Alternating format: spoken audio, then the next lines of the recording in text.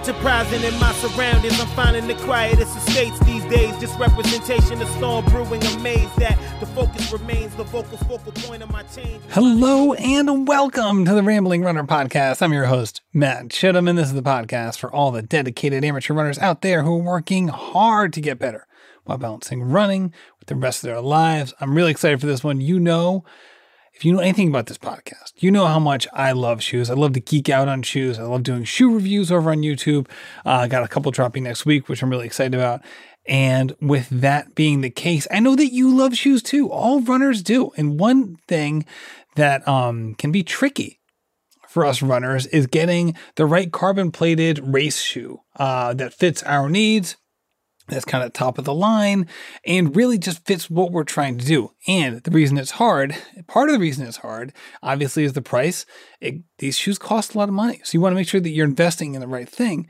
In addition to that, most of the time, you can't try these things on, right? They're not at your local running stores very often. So you really have to rely on other people to kind of give you a heads up on what they think works best for them, and then figure out if that's a good fit for you. And that's exactly what we did in this episode. We got Tommie Runs and Aaron Worldwide here on the show talking about their favorite carbon-plated race shoes, why they're their favorites, and they each chose one shoe that they were like full on I do not want to wear this shoe. So we touch on all of that. Both these guys are awesome, awesome people. Tommie's been on the show a couple times now. I think this is his third time being on the show. We had a solo episode, and then he was on the shoe-isode as well. Was Tommie in the shoe-isode? I think he was. No, now I'm all confused. Maybe he wasn't. Oh my God. All right, I'm going to keep this in just because it's just the way it goes. Sometimes I start to lose it. But we had a shoe-isode a couple months ago. It was really fun. We talked about our favorite non-plated race shoes, which was really enjoyable. And now we're talking about the plated race shoes, which are also a big thing. Both these guys are also doing something called the PR Project, which they're putting out on their Instagrams, and they have a specific YouTube channel all centered on basically their drive to get PRs in the marathon this spring. Aaron is running a race here in Rhode Island. Tommie is running the Boston Marathon. They'll both be racing basically within 2 weeks of each other in the spring. So they're doing that. We touch on that briefly at the end, but mostly it's all shoe talk all the time, and I hope you enjoy it. So let's get into it with Tommie and Aaron. All right, we are here with Tommie and Aaron, and as you just heard in the introduction, we're talking about carbon-plated race shoes. These are the kind of shoes that everyone's interested in. So many people want to wear these, not only for their big races, but their big workouts, and especially their long runs. They have so much utility, not just for running fast, but also recovering fast from some of these workouts. However, as we all know, those of us who have, kind of engaged in researching these things, you can't just go to any shoe store and get these, or basically any shoe store and get these, except for maybe the Vaporfly Next Percent. They are at my local Dick's. None of the other ones are. So we have to rely on experts like Aaron and Tommie to help us out. First of all, guys, thanks for coming on. I appreciate being on the show, but I've never been called an expert before, so I'm ready for this now. Yeah, thanks for having us. But yeah, that's high praise calling us an expert. Maybe we need to bring down the expectation level just a little bit. I expect this to be the best shoe conversation in history. Is that low enough? Perfect. Oh, history? Yeah, that's good with me. I'm okay with that.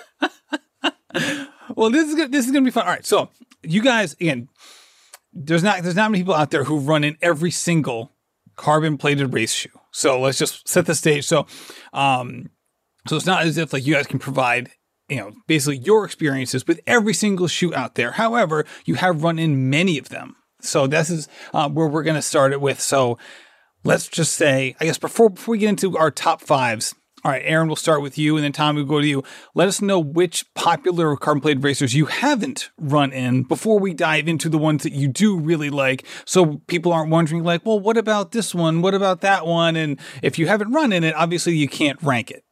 Okay, so I haven't ran in the, I've yet to run in the Adios Pro 2. I've yet to run in the New Balance Super Shoe. I know some people do run the Atreyu Artist. I haven't ran in that one yet. Let me think. What else do we have out there? The Alpha Fly, I think that was one that... Yeah, I haven't ran in the Alpha Fly either. Okay. I've been more of a... I've had multiple pairs of the Vaporflies, but I don't know. The Alpha Fly just seemed a bit crazy to me. So, yeah, the Alpha Fly but I'm still open to try it. And you can't borrow one from Joe Robinson. I think he has 27 pairs. You can't just get one lying around his place. I mean, I could, but I would probably be kind of sliding around in there. He wears a much bigger size than me. I'm a small foot guy, so. Gotcha. All right, how about you, Tommie? Yeah, I think it's. I haven't run in any of the New Balance super shoes.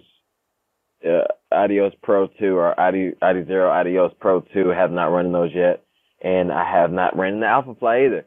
And it was, definitely when the Alpha Fly came out, I was like I was hard straight up with the Vaporflies and didn't want to change that because of the way that they looked, and I just wasn't down with like the big shoe like that. So yeah, so those are the ones I haven't run in, and I think pretty much everything else I've got covered actually. So yeah, New Balance, Adidas, and Alpha Fly. Well, that's a good place to start. All right, because the main reason I want to bring that up was because of the Adios Pro 2 and the Alpha Fly, those being common shoes that people are looking into. Actually, I got the pair of the Adios Pro 2 arriving on Friday. So the day this is going to be released. So this will be exciting. So that's good to know. So people who are interested in those shoes, this is, a podcast that we'll touch on some others, but maybe something to look in and do some research on your own. So let's get into our top fives. We'll do a countdown. We'll say, Tommie, we're going to start with you. Go from 5 to 1. Count it down to your favorite, and then we'll dive into these. Do a little deep dive after we get the top fives ranked. Okay, so 5 to 1. So I'm gonna have to go with the Adidas Adi Zero Adios Pro 1 as number 5. Number 4, Brooks Hyperion Elite 2. And then number 3, Hoka Rocket X. Number 2, Vaporfly Next Percent. 1 or 2, because I mean it's almost the same thing. And then Metaspeed Sky by ASICS is number 1. All right. So when you were ranking these, were there clear distinctions, like tiers? Like, all right, these ones are in a certain group, or like these are ones that are a different level, or like, so if you had like the spaces between these 5, were there clear distinctions? Oh yeah. So I would say to be honest, yeah, I would say that the Metaspeed Sky and the Vaporfly Next Percent are in a different tier of their own. Like they just are.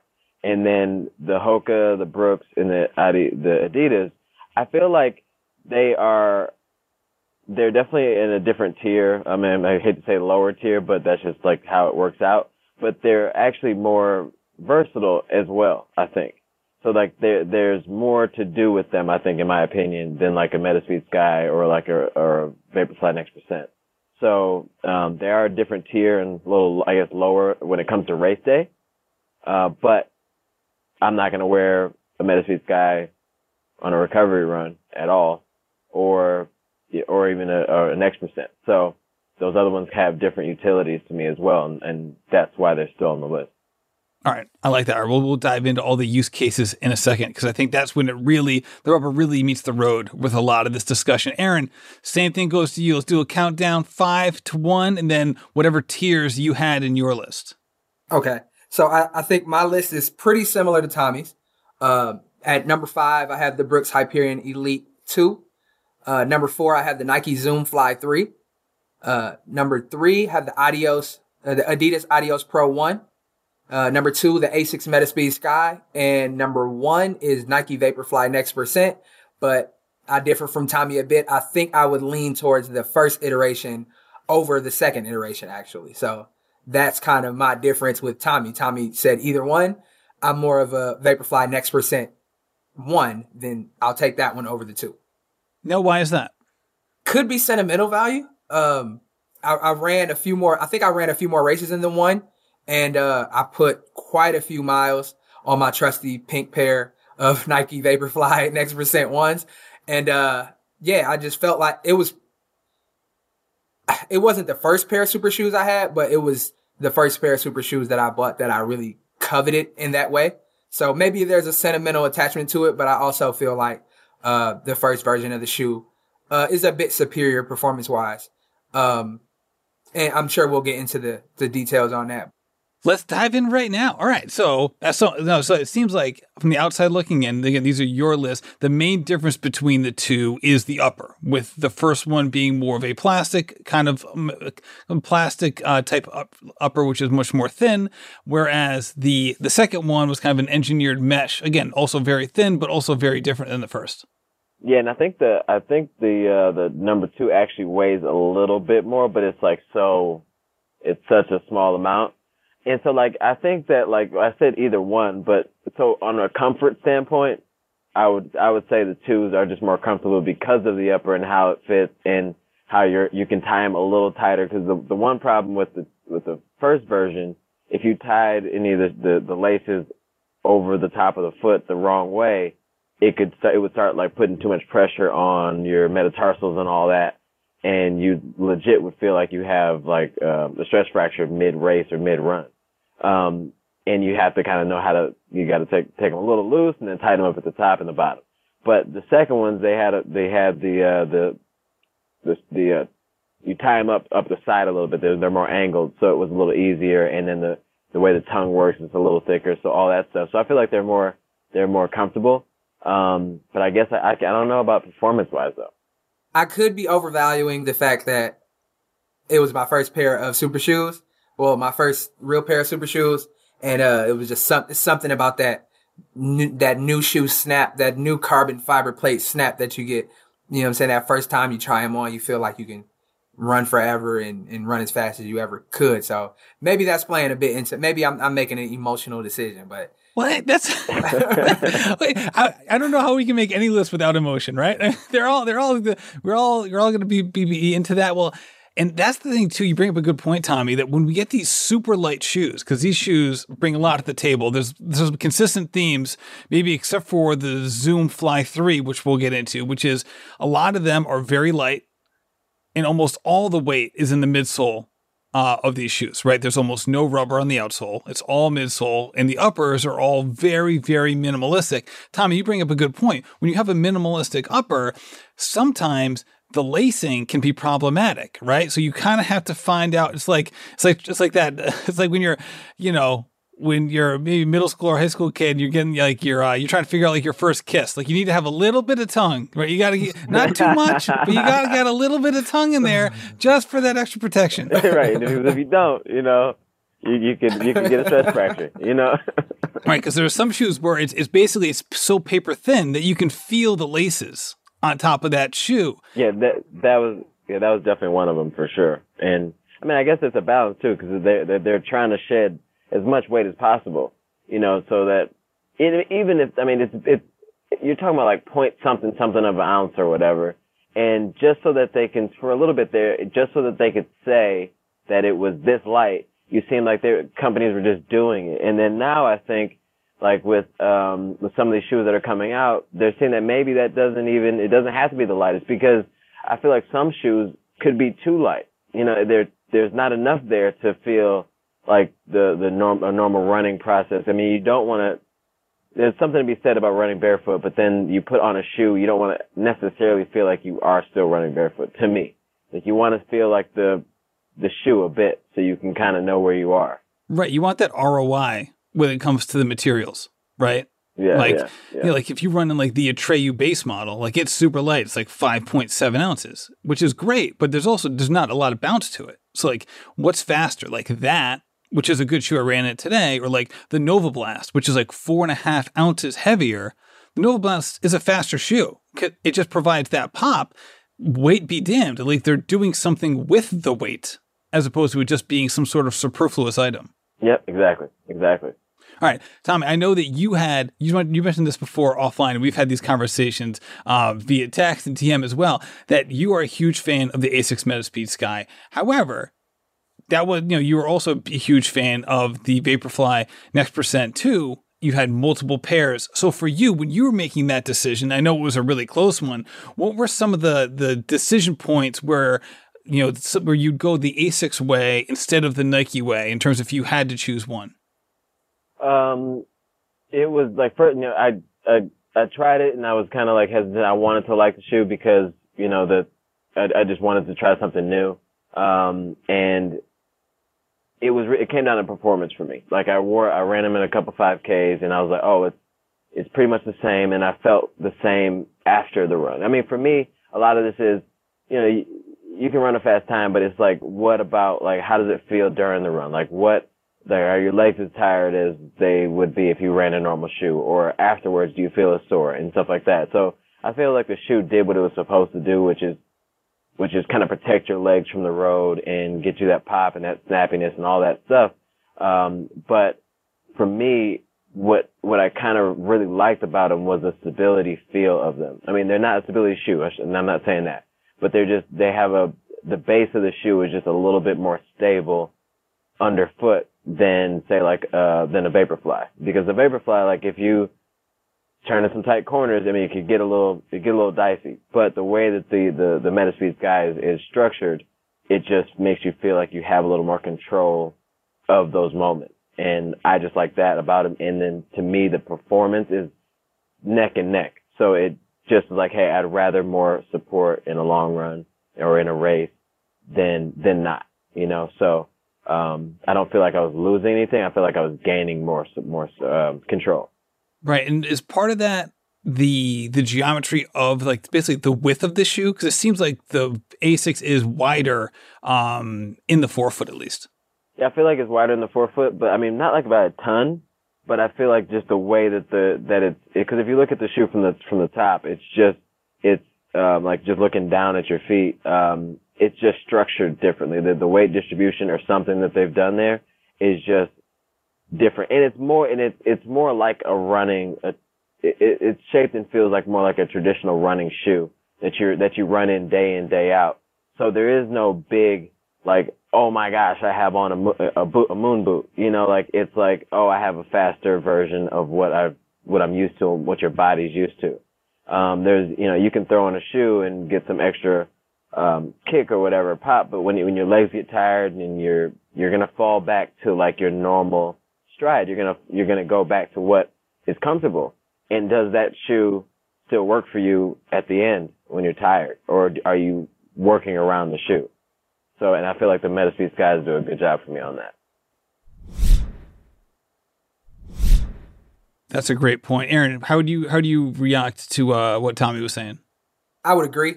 The Metaspeed Sky does have a slightly larger forefoot, just a footbed for you to, and I'm a 4-foot striker, so it gives a lot of real estate up there for you to land stably in a stable fashion. But I think one thing that is overlooked in the super shoes is, of course, the carbon fiber plate is a feature that the companies can use to sell the shoe. But I think a lot of the actual utility of the shoe comes from the foam that they use. So Nike with Zoom X, Asics FF Blast, Adidas with the Light Strike Pro. I think the Brooks' DNA or something like that. But the foam is just so much better than the regular EVA or TPU that you would have in just your regular everyday trainer.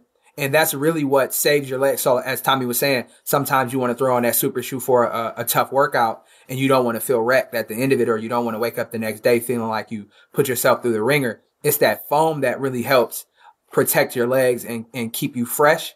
And that also helps you in a marathon later on down the line, maybe that last 10K, that foam, you're no longer relying on the energy return of the plate. It's the foam that's saving your legs, especially if you're a heel striker or if you do have some issues with your mechanics. It helps you compensate for those, and it doesn't beat you down as quickly. So I think the carbon fiber plate is the tinted windows, the big shiny chrome rims, but the foam is the engine. The foam is what really is what you're paying for. And then it's just kind of surrounded by the carbon fiber plate advertisement. That's a really good way of putting it. And I've heard a lot of people talk about how the plate can not only be that springboard, but also as a stabilizing force for the foam, which can be really soft. And people who run in the Nike Zoom X Invincible can understand where, like, if you just have the foam, it can be a little tough. Like, I mean, I hate that shoe. So just put that out there. It's collecting dust in my closet right now. So it's a really, really expensive dust collector. So no, I hear that. So this brings up a good point. This is something that I should have preface this whole conversation with is that when you were ranking these shoes, what distance did you have in mind? And I think we probably, and please correct me if I'm wrong, we're probably thinking more of the longer distance, like a marathon type effort. And if you were thinking more of like a 5K, 10K, would you potentially rank some of these differently? Tommie, I'll start with you. No, I think I would stick to the same. The only shoes on that list that I haven't raced in is the Adidas Adizero Adios Pro 1. But everything else I've raced in some way, shape, or form. Oh no, not the Hokas either. So that's a lie. So three out of five I've raced in. But I think that the reason why I like them, for the longer distance, yes, because they save your legs and all that stuff. But the top two shoes that we're talking about here, for me is the Nikes and the Asics. They're just fast shoes and they feel good and they make you, whether it's mental or whatever, they make you feel fast and you're ready to go. And I don't see any difference between the two, no matter what distance you put on them for me. I would probably still pick Asics, for the most part, unless it's just a straight course or something like that. But yeah, I think I would keep the order about the same for even a 5K. Yeah, I would agree. 5K, I've never ran a marathon, but the half marathon distance is the farthest I've raced. And I've raced half marathon and 5K in both the Vaporfly Next Percent and the Metaspeed Sky. And yeah, I feel like it's a great shoe for both distances. So I don't race on the track, so maybe there's some pushback, maybe some other opinions for that. But as far as road racing above 5K, I think both shoes get the job done in the same way. And I feel like a lot of people I think this would change a lot if we were talking about Alphafly as well, because I've heard many people say Alphafly is for those longer distance, straighter races where you can just get in one speed and go because they help you just stay there forever, and I've just heard that a lot about them. So I think that some of these shoes with maybe the higher stack or whatever it is, those may be a little different because I don't know if, maybe 5Ks may not be the place for Alphafly because there's too much, it's not enough time or straight shots to really give it what it's worth. So I think that would change a little bit. If you added in the new Adidas or the Alphafly, I think that might be, a different factor. Yeah, certainly could. I saw a video, I think it was with Thomas and Megan over Believe in the Run, and they were doing a comparison video, and the Alphafly being one of them. And they admitted on the thing that basically from 5K up, they would choose Alphafly over any carbon plated racer, which is, I know that's how Megan felt because she has been pretty vociferous with her opinion on that one. But Thomas keeps going back and forth. I feel like every carbon plated shoe he reviews, he's like, this one's now my favorite. But it was interesting to hear him say that. But Aaron, I feel the same way with you, with some of these longer distances as well. And Tommie, when I ran my marathon CIM, I was like, I know I'm not prepared for this race. I'm going to be out here all day. So I need an all day shoe. That's why I ended up going with the New Balance RC Elite 2, because it was I knew it was going to be a lot of squish. The plate was a little bit more flexible, so it wasn't going to be as rigid, because it basically came down to I was going to be running my easy pace near the end. I knew that was going to happen. And the upper was super comfortable. It just felt like a normal running shoe to me. It didn't feel any different than anything else. And for me, that carried a lot of weight on that day, because it was almost like I was going to be running an ultra in a sense, in terms of time on feet compared to say someone who's looking to break 3 hours in the marathon. I didn't have that day ahead of me. I knew I didn't have the training for it. So it was kind of a different challenge. So we've talked about the two main contenders that a lot of people know about, right? The Nikes have been around for a while, right? We're now 2022. They came out in 2020. So they've been around for a while. I'm sure they're going to come out with a new one this year, probably. So let's dive into some two shoes that you guys both had on your list, and then we'll go into the fifth one, which were a little different, and then we'll finally get into the ones that you were like, oh, hell no, I'm not running a race in this shoe either ever again or for the first time. So I guess let's first start with the Adidas Adios Pro 1. So neither of you have tried the 2. That's been out for a little bit. Aaron, tell me about the Pro 1 and were some of the things that you liked about the shoe, and maybe some of the things that maybe weren't quite up to the same level as the Asics and the Nike. So I really enjoyed the Adios Pro 1. The energy rods is sort of a different technology, same concept, but a different, I guess you would say a different kind of deployment of the technology. What I really like about the shoe is the foam. The foam just feels like it feels sturdy, but it's not extremely firm. It does have that snap, very aggressive rocker, the rocker feel that rolls you into the next step. The only drawback of the Adios Pro is stability is extremely questionable. It's just like, it feels like a very narrow shoe. So that was, I took it out on unpaved trail, and I was a little worried about my ankles.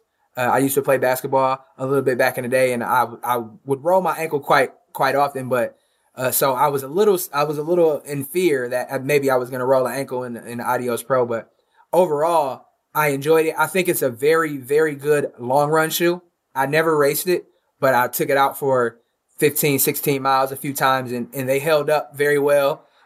Very breathable. The upper is very nice, and it's just it's a nice looking shoe. That also plays a big part in it. I really like the way the design of the upper, the big 3 stripes, and also if you look at the shoe from the side profile, much like a few other shoes, more specifically the Brooks Hyperion Elite 2, the toe box kind of it bends upward almost when you're not wearing it. And I have a lot of issues with toe smashing in the front of my shoes because I'm such an aggressive 4-foot striker. So in a shoe that is a little more curved upward in the front, in the toe box, it really helps avoid that. So I never dealt with any issues. I had that problem pretty bad with the Next Percent, but the Adios Pro, not so much. So that was a plus for me. But as you know, it all comes down to your foot and how you strike. And so for me, that was a plus. For some people, that might be a negative. So that's where I found the benefit of it. I'm not sure. I think Tommie had some similar thoughts, but we'll see. We'll see how he feels. That curl up. We need to get you the Asics Magic Speed. I think that has the most aggressive curl up of any shoe I've ever seen. That thing is like borderline elf shoe. Yeah, but it's a weird quirk, but it serves a purpose if that's what you need. So I like that about that shoe, those kind of shoes. Tommie, how do you feel about the Light Strike Pro? Because I've heard it talked about as a little bit firmer than the Turbo Blast, as well as the Zoom X. And so maybe at certain paces that's a positive, and maybe at certain paces maybe it's not quite as a positive. So I like the shoe a lot, and I think that when we talk about other utilities, I think it's great for different things, and I like it for those other moments. But I guess I think the hype around the shoe and when it came out and what I wanted it to do, it just didn't do for me. Like, I don't dislike the shoe, but I think I hyped it up in my mind to be something different than what it was. Cause I actually, at the time, I'm like, you know what? Maybe let's try something other than Vaporflies. And this is before I found, the Metaspeed Skies. And I thought this was going to be the shoe that was going to just dethrone the whole Vaporfly vibe and all that. And then you were seeing guys like, and women, run these crazy half marathon times in these shoes. So I'm like, it's got to be the thing. And then when I got it, it doesn't have the same pop and I think forward, like it just doesn't do the fast vibe for me, And like, I feel like to me, if you have a shoe like this in like your arsenal, I feel like it's one of those shoes where you can pull out and run, and it's very versatile to the point where you can run an easy run in it and feel great. You can run a tempo run in it and feel amazing. You can even run intervals in it and feel great. But I just feel like it's not a race day shoe for me. So like, and that's what they want it to be. So like, that's the only reason why I was like, it's not going to be up in the top 3 with, an Asics or a Nike, because it just doesn't have that snap for me. And it just feels like dead sometimes. Like, I don't know. It's like the way the foam works, it doesn't feel like it feels like you gotta do a lot more work than the others to get your foot, to hit the ground and pop off, And that for me, I'm like, if we're spending $200 plus, I can't, I'm not pulling up to a race day. Yeah, kudos to the Adidas marketing team because they definitely build it as the killer of the Vaporfly Next Percent for only $200 compared to the $250 price point of the Next Percent. And we fell for it hook, line, and sinker, I guess, because we both got a pair. Yeah, same so, well, they also like have them and Nike all have like the Eastern African countries on lock. Like if you're coming from Ethiopia or Nike, like you're Ethiopia or Kenya, you're sponsored by Nike or Adidas. Like it's like one of the two. So if you look at like a lot of these European races, like those are the two shoes on the podium every time. And that's the problem too. Like, 'cause I mean, we all like, you know, I'm a running nerd. I watch all that stuff, you know. So like, I'm like, oh, if they could run in like Keds and probably run a fast time. And then I would be like, I think I may need to get those Keds. And then the Crocs, I need the new Crocs racer. we forget that like you could literally put any shoe on some of these people and they would do fine, you know? And then so like I'm like, oh, this is the thing. But those runners that broke those times would probably have done those. I'm sorry, I'm not trying to say anything bad about Adidas, but I just don't see how it works out. You know what I'm saying? Just not at that upper shoe. Echelon level. Not which, that. Hey, shoe. No, that's just the way it goes. I can't wait to try the next one though. Like I feel like the next one, they might, if they answered the midsole issue for me, and I guess I've heard other people say it as well. If they answered that, then they could do great things, I think, with those shoes. Yeah, and it's interesting about the stability of some of these shoes because you can tie it into the stack height, right? Because you have larger stack heights. A lot of these, most of the heels are between 38 and 40 millimeters, and some of them have different drops. So you'll have like the Nikes will be closer to like a 31 in the forefoot, whereas like the Metaspeed Sky, which mentioned is like a little bit more stable, has one of the, if not the highest forefoot of the bunch, except for the Alpha Fly, where we'll take Adidas Prime X completely out of the question here. And with their stack height of 33 in the forefoot, which is only a 5 millimeter drop. So it's interesting how that plays out. But let's talk about the Brooks Hyperion Elite 2. Okay, we're going to start with Tommie here since he liked it a little bit more. I feel like this is a shoe that really goes under the radar and really only time it ever really gets brought up, except for, right around its release, is when people are talking about Des Linden. Like this is basically known as like Des Linden's shoe. And then so when she does something amazing, it comes up. But oftentimes it is a little bit overlooked. Yeah, I actually just wore it today for the workout that we did. And I think that maybe it gets overlooked because of how bad the first one was. Apparently I didn't have the version 1, but I hear it was just not, they maybe just came out with it too early and rushed it through or something like that, but it just wasn't a good vibe for anyone I've heard. So maybe the second one just didn't get the chance it should have. But I feel like it's a really great shoe. I was surprised by the performance of the shoe. I thought it was going to be a little less, good, I guess you could say. But I feel like it all starts to me like when you put on the shoe, is it comfortable? And that's a good vibe. That's number one.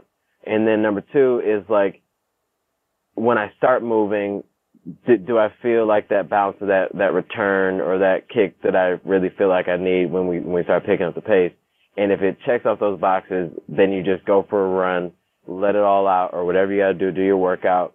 And then where I really start to gauge some of these shoes is like in the middle to end of the workout. Because all shoes, especially in this caliber, are going to feel great in the beginning. They're going to feel bouncy and all that stuff.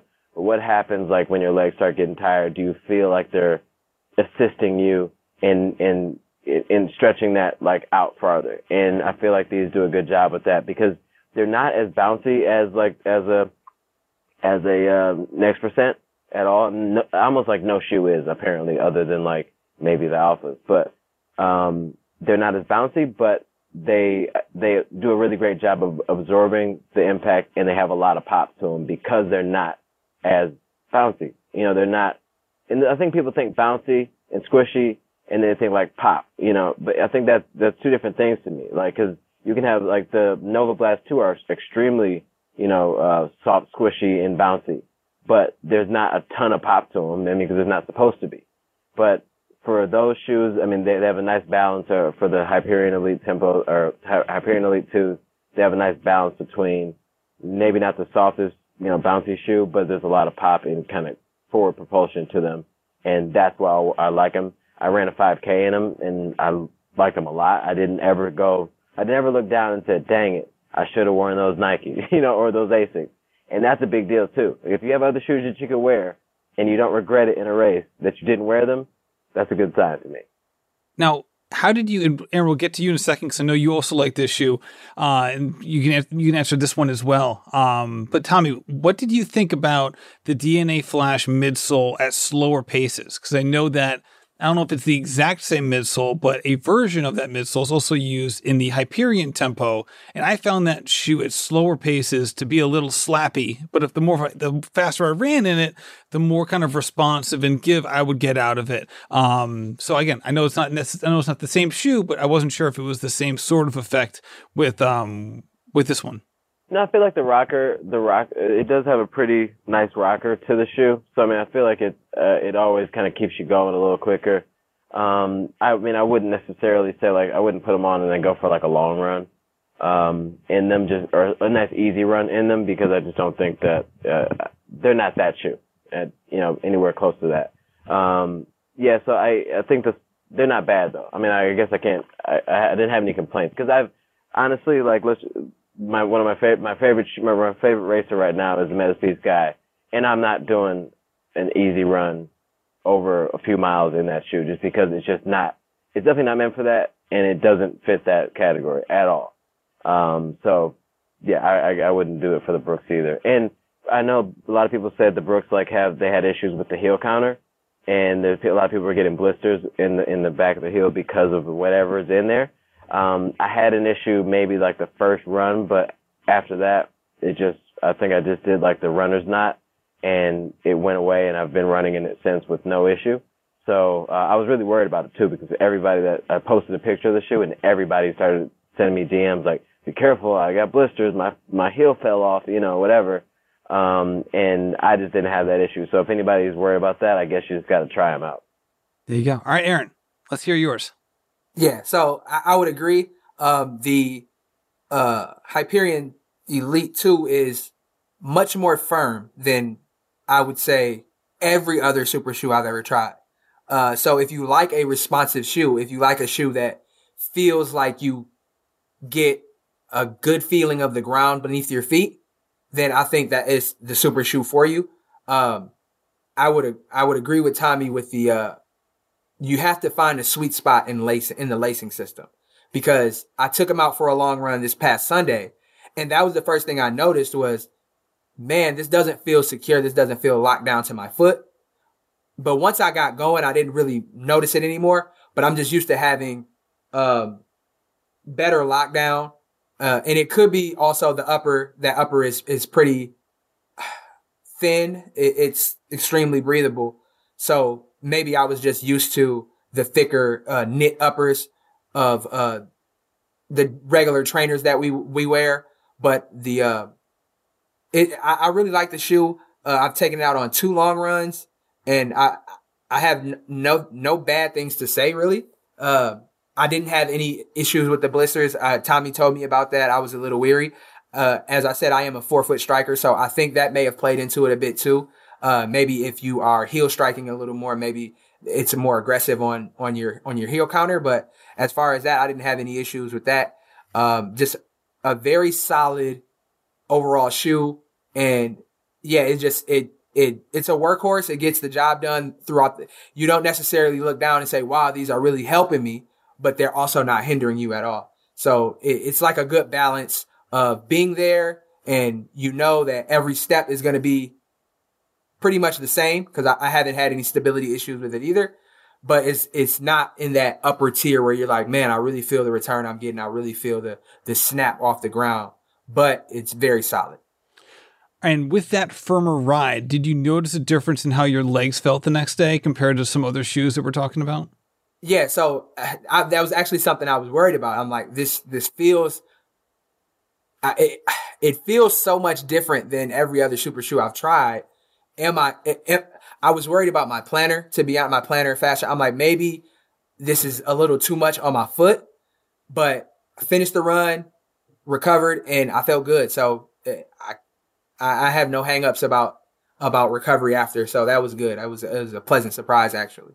Yeah, it is pretty deceiving. You'd think, like, while you're running, you do think, like, wow, this isn't what I'm used to, and, you know, maybe I'll be much sore because I feel like maybe I'm working more. You don't feel like you're working more, but, like, the impact is you definitely feel the impact a little bit more. Like you said, it's more of a responsive shoe.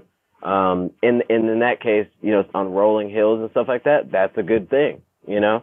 And in certain places in races, that's a good thing. You don't want to not be able to feel and maneuver and all that stuff. So, I see why Des likes it, because, Des is, we see where she crushes it at, you know, like she's not beating you straight up on a straight course and, you know, world records or whatever like that, but she's definitely one of those, she's a tactician.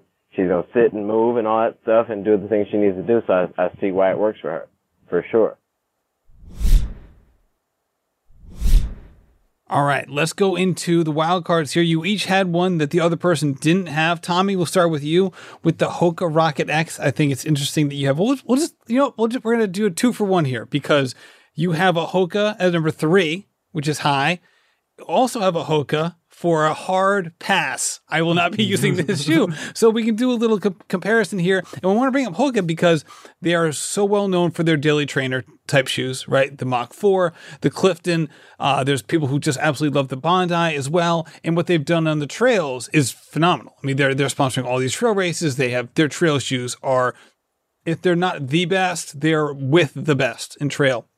So let's talk about their offerings in this category, because I know they're not for everybody. So I want to hear why you like them and why, on the other side, you didn't like them.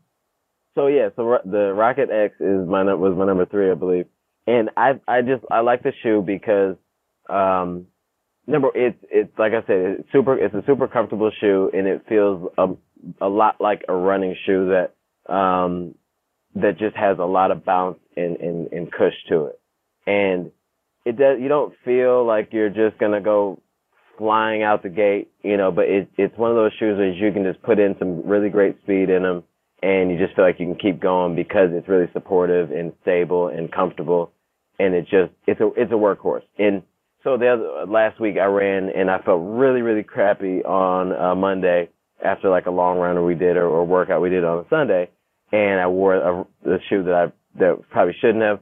Next day, I put these on. They're definitely a racing shoe, carbon fiber. Can we say the shoe that you wore that you shouldn't have worn? Can we drop that one? So it's another Hoka. It's Is it the Supersonic? Yeah, it's the Supersonic. Okay. So it's the Supersonic. It was the first day I wore them, and those are much harder. They're a much harder ride of a shoe. And a Monday after a long run like that we did was just not a time to try on a new shoe like that. And I thought it was going to be bouncier, and it was not what I expected. I will give another shot though, so Hoka, hold on for that one. But so I threw on the Rocket X on an easy run on a Tuesday, which normally you don't go for a super shoe on that side, but I know how soft and like cushy they are, and it saved like my life on a Tuesday. You know, on a nice easy run because the energy return is there, the cushion is there, and you just feel like you're just kind of bouncing along. And that's exactly what I needed on that day. And that's why I put them as number 3, because there's not many super shoes that we're talking about here that you can go, you know, straight up easy run, tempo run, interval, and race day. You know, like you can do all 4 of the things that you need to do, you know, with these shoes. And I think that that's impressive because, you know, you're not going to find that with many other shoes that we're talking about. Shoe that I didn't like was the Hoka Carbon X2. Yeah, Hoka Carbon X2. And I think that the reason why I didn't like them was the perception again, because I got the Hoka X2 and the Rocket X at the same time. And the X2 had just come out, and they were pushing it as like their new thing, and it's their new. They had that huge event. They had like Walmsley's going for the world record in the shoe, and they got that unbelievable that was a sight to behold. The whole thing that they did around that shoe. Yeah, I'm like, okay, well that's it. Apparently, I'm going for this shoe. I put the shoe on, because of course I'm like, and honestly at the time I didn't know a lot about Hokas either, so I got the Rocket X. I'm like, okay, that's cool, whatever. I barely knew what, whatever. And then I put the X2 on and I ran and I'm like, it's firm. It didn't really feel like it had any like pop to it to me. And I just was expecting something a little different, the way that they like rolled it out. And then the next, maybe a day or so later, I tried on the Rocket X and they couldn't be more different of a shoe, and which is just incredible to me. And it just like, I was baffled by it. And so I don't even have the X2 anymore. I gave them to somebody else because I don't know why it just offended me that they weren't I thought they were going to be better. And then to that fact that most of the Hoka athletes, even except for that one event that you're talking about, all the Hoka athletes run in Rocket X, no matter what they do with the Carbon X2. But I think the Carbon X3 is supposed to be a softer ride and kind of maybe in between the Rocket X and the X2. So hopefully they've made that change and people are excited about it. Yeah, I keep getting confused looking at the Rocket X and the X2, because you see the X2, you see the weight, it's like an ounce and a half heavier than the Rocket X. People are like, hey, this is a really good, like ultra, like maybe like ultra on the road shoe, something that you can train in. It's, now it's versatile and it's pretty durable. Like this is like one of those shoes you can have for months. So you're like, okay, well, if you hear that description, at least I do. And I think of a shoe that's going to be like forgiving in some sense of the word. You hear all of these descriptors, and then you hear people like yourself and some other people I've seen basically have like the exact opposite reaction. Yeah, not forgiving at all. And I just don't, it's like it's a big shoe on your foot too. I mean, they got the extension in the back and whatever, and it just didn't seem like I just didn't get it, and we have friends, you named it earlier, Joe, I think he had some, and Lance had some, and they loved them. And when they said it, I looked at them and I almost deleted their names on my phone. I didn't understand. I don't know. I mean, it wasn't that bad, but I just didn't understand. I didn't get it. But the Rocket X is that much better than the X2. Like, it was nowhere near the same. Got it. All right, Aaron, let's go to yours. You have a shoe on here I did not expect to see. The Zoom Fly 3. Tell me about this shoe, because this is one that wildly differing opinions I've seen on this shoe. So obviously it's going to come down to personal preference, running gait, a lot of things here. So why did this shoe work for you? And just tell us a little bit, people who don't know, why it's a little bit different than basically every shoe on this list, and just in terms of some of its characteristics. So the Zoom Fly 3 was actually released a little after the original, I guess the OG super shoe, the Vaporfly 4%. And the original Zoom Fly was... I was thinking the Zoom Fly 4. Thank you for setting me straight there. Yeah, the Zoom Fly 4 is the one that came out recently that a lot of people are like, I don't get it. I don't get it. That one's I haven't even seen that one in the wild. So I'm not sure. Maybe Nike and the supply chain issues. Only shoe reviewers have it. That's it. Yeah. Maybe that's for a reason. But yeah, so the original Zoom Fly was my introduction to quote unquote super shoes. It was the training companion to the Vaporfly 4%. It didn't have full Zoom X. It actually had I think some Zoom X and some React foam. So the Zoom Fly 3 was the third iteration of that shoe, and I think that was when I first fell in love with carbon fiber plated shoes. And they were everywhere. Literally, I had 3 pair. I live not far from a Nike outlet, and it just seemed like they were always there in my size for under $120. And I like to take photos, and they say the best camera you can use is the camera that you have. So I had a bunch of Zoom 3s. So I felt like the best shoe out was the best shoe I had. So I put a lot of miles on the Zoom Fly 3s. That was my go-to tempo shoe. It was my go-to long run shoe. And I just really liked it. It was like nothing I ever worn before. So I guess it was like the first time when you're a kid and you try a new candy or something, and it's just like, oh, I've I've never experienced anything like this. And that's how the Zoom Fly 3 was Tommie for doesn't me. know what you're talking about. He doesn't eat sweets. Oh no, I do now. I do now. No. I do now. I graduated. Now I'm good. I eat sweets. But yeah, so the Zoom Fly 3, and it's kind of ran its course now. I don't think there's many more of them out there. But for the time being, that late 2019, early 2020, that was a go-to shoe for me. So I had to throw that in there for nostalgia. And you mentioned it was the training companion to the Vaporfly. So that's interesting because you set this dichotomy, right? Where it's like, obviously it's not going to be quite as fast as the shoe it's the companion for. So what were the elements that you really loved in terms of like, whether maybe it's like you hear training companion, maybe it's the durability, it's whether it's the outsole or the midsole, maybe the upper is a little bit more built up, but what part of it really agreed with you? So at the time, I don't know if many people remember, but the Vaporfly 4% was like, it was like an exclusive pair of Air Jordans. Like you couldn't get it. It was impossible to get. They were going for sometimes twice as much in resale, trying to get a pair of 4%. So it was the closest thing I had to, the 4% that I would see, and they looked just like it. Yep. They looked exactly the same. Yep. So it was me, with my champagne taste and beer money, I guess you could say. And, I was looking at Mo Farah and Elliot Kipchoge wearing the Vaporfly. And I'm just thinking, maybe I could do something close to this. So, the actual shoe, it was very poppy.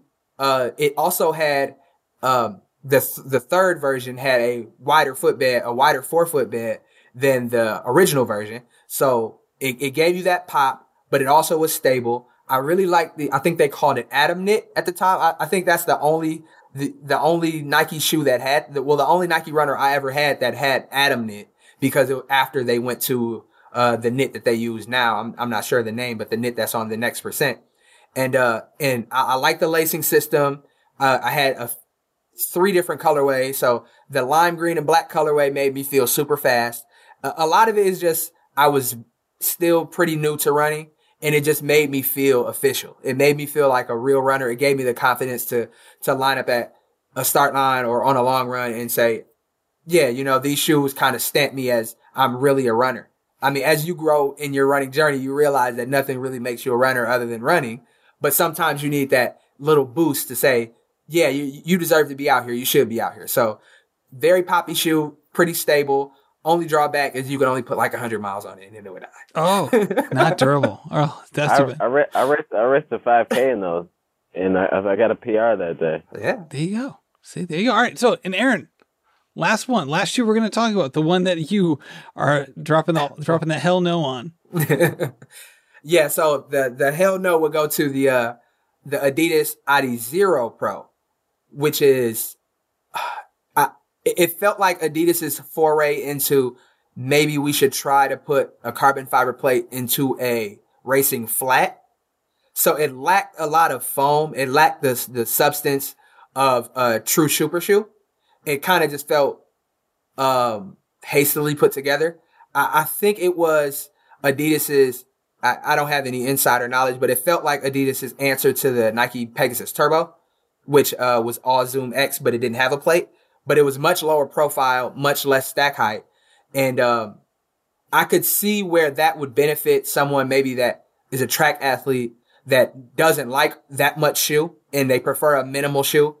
But for me, I was so used to the high stack height. I was so used to the softness and the nice cushion of a traditional super shoe that small stack height, it just felt like I was almost running barefoot, and it just kind of wreaked havoc on my Achilles. It didn't work for me. And like Tommie said, a lot of your response to a shoe is your expectation when you get it. And I got that shoe and I thought, like, this shoe looks super fast. I saw the 10-man guys wearing it and I'm like, man, this is going to be cool. It's going to look sweet. But then I'm like, okay, these 10-man guys most of them are like track, like we run 1500s, we run 800s, we milers, those kind of guys. And, I don't have that background. I'm more of a long distance runner at this point in my life. So I don't know how much of it was my expectation or the actual shoe, but yeah, it missed the mark for me. Yeah, those did not have a high stack height. It was kind of like when you look at like the Nike Streak, the same sort of thing where the Streak has a little shank in the right under the arch. Lord knows why. It almost looks like a rock plate that you would see in a trail shoe. I think Ben Johnson had a cut version. Ben Johnson's been talking about the Nike Streak like for like a week and a half. People won't follow Ben on Instagram. You should if you like shoes. He's like, I love that guy. But he showed a picture of the new Streak that's coming out next week or whatever, and you cut down the middle, you see the little insert. It's just like right under the arch. You're like, wait, what is this? What is this for? Like, it's like, like of all the places to put it, like sometimes you see people put like, Adidas will put their little mini carbon, like again, like almost like a shank in their heel, and that leads into the rods. And then you have like Skechers do the opposite. Also like the ASICS Magic Speed, they have almost like a, kind of like an amoeba shape carbon plate, kind of goes from like midfoot to forefoot. It's like, no, we're just doing the arch. We're just locking this down. Yeah. Me and Tommie had that same problem with the Nike Infinity Run when we first got that, because I loved the way that shoe looked. And I eventually fell in love with that shoe.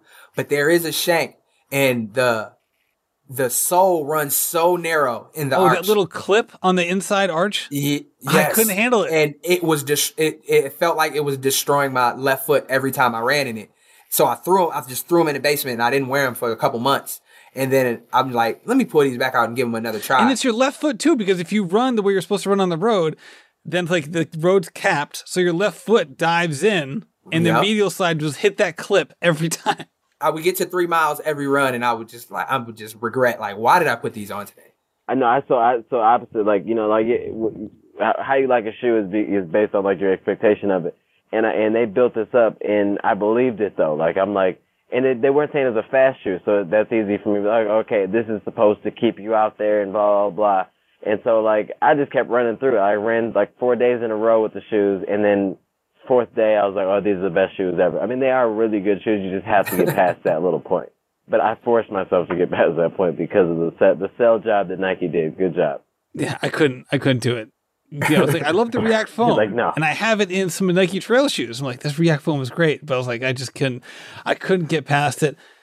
Aaron and Tommie, thank you so much for coming on the show. You guys are going to be back. Tommie, tell us about what you guys are up to, because we got to have you back on late winter, early spring, so we can commiserate about our shared marathon training experiences. All right. So Aaron and I have started this PR project. We do a show every Sunday. But the point of this whole thing is, I'm training for the Boston Marathon in April, the 18th, and then Aaron is training for the Newport, Rhode Island Marathon on the 16th of April. So we're both training. We run together 6 days a week, and a bunch of the brands have got on board to have us run in their shoes and try them out and review them and things like that. So we're just documenting the whole journey from week, basically 16 that are, a few weeks ago, all the way to race day and the recovery of that as well. So on the show and in our Instagrams, we're going to be showing shoes, recovery products, our nutrition, and our GenuCan is our sponsor our title sponsor for the show, for the season 1. So we're just having a really good time talking, laughing about shoes, and we are going to end up having some hell no's, on the show. But it's just a really fun way to kind of be interactive and help other people too, because all of us at this point that are going to be racing in the spring are training now, so we figured why not be very transparent with shoes we like, don't like, tips and tricks about training and recovery and all that stuff. So hopefully we can all like go through this journey together. So it's our PR project. So if you're listening to this, it's like, jump on board with us. We all are doing our own PR project. We just happen to be documenting it and, moving forward and having a show. So tune in and all that good stuff. I love it. All right. So where do they find the show? Show is on YouTube. And you can also just follow us on Instagram, because we're going to be posting like little, not snippets. We don't call it snippets. It's called, what is it called? Shorts, reels? Breakout videos. Breakout videos. Breakout videos. So Aaron is the one that makes everything look good. I just sit there and smile. He does all the cool stuff. He makes it hard. So Right. So it's on YouTube. And go follow her. I love it. All right. All that stuff will be in the show notes as well. I promise you guys this wouldn't take long, maybe 30, 45 minutes. We've now hit the hour mark. So thank you so much for sharing all of your wisdom. This has been a lot of fun. Good luck with your training. And Aaron, I love that you're coming to Rhode Island. I live in Rhode Island. I live not far from where that marathon is going to be. Actually, I'm going to run my spring marathon. I'm doing the opposite. Our planes will be going past each other in the air because I'm actually flying out to Eugene for May 1st for my marathon. So, but hey, we'll welcome you to Rhode Island as well. That's a good one. People love that Newport race, that's for sure. So I'll tell you what I know about that race as we get closer. Yeah, I'm looking forward to the I think they say the Daffodil Festival, something like that. Dandelion. That's a little too fancy for me. I can't say I've experienced that. But yeah, we'll see what all Rhode Island has to offer, Matt. I love it. All right, thanks, guys. Thank you. Tommie and Aaron, thank you so much for coming on the show. I really appreciate it. This was such a fun conversation, and we're going to get these two back. Probably, I don't know, a month, 2 months from now, as their PR project is really rounding into form, and we can hear how it's going for them. As someone who chronicled his own journey to a goal last year with Mastering 40, I know what it feels like, and it really is an interesting take on a way to present content that can be relatable to so many people while you try to achieve a goal. And it can be a hard needle to thread at times, especially if it's not going well. But it's those are also the interesting moments. So I really look forward to following these guys, or I should say, continue to follow these guys as they progress towards their marathon goals. Talking about marathon goals, I'm putting out a solo episode on Monday. My little road to the Eugene Marathon. And we're going to be talking all about different things in training. My training is going really well right now. And I want to talk about some of that, some of the reasons why it's going well, and some of the things that I'm learning from this process that I will take with me into the future and maybe will help you as well. So if you're not already, go subscribe to the podcast so it will pop up in your feed on Monday morning. Thank you so much for listening, and happy running. This has been a production of Rambling Runner Podcast. This podcast is produced by David Margetti of In Post Media. Thank you to Meta P for the music. His song Righteous Path featuring Rex Mayhem and Chip Fu is produced by Symphonic Bang.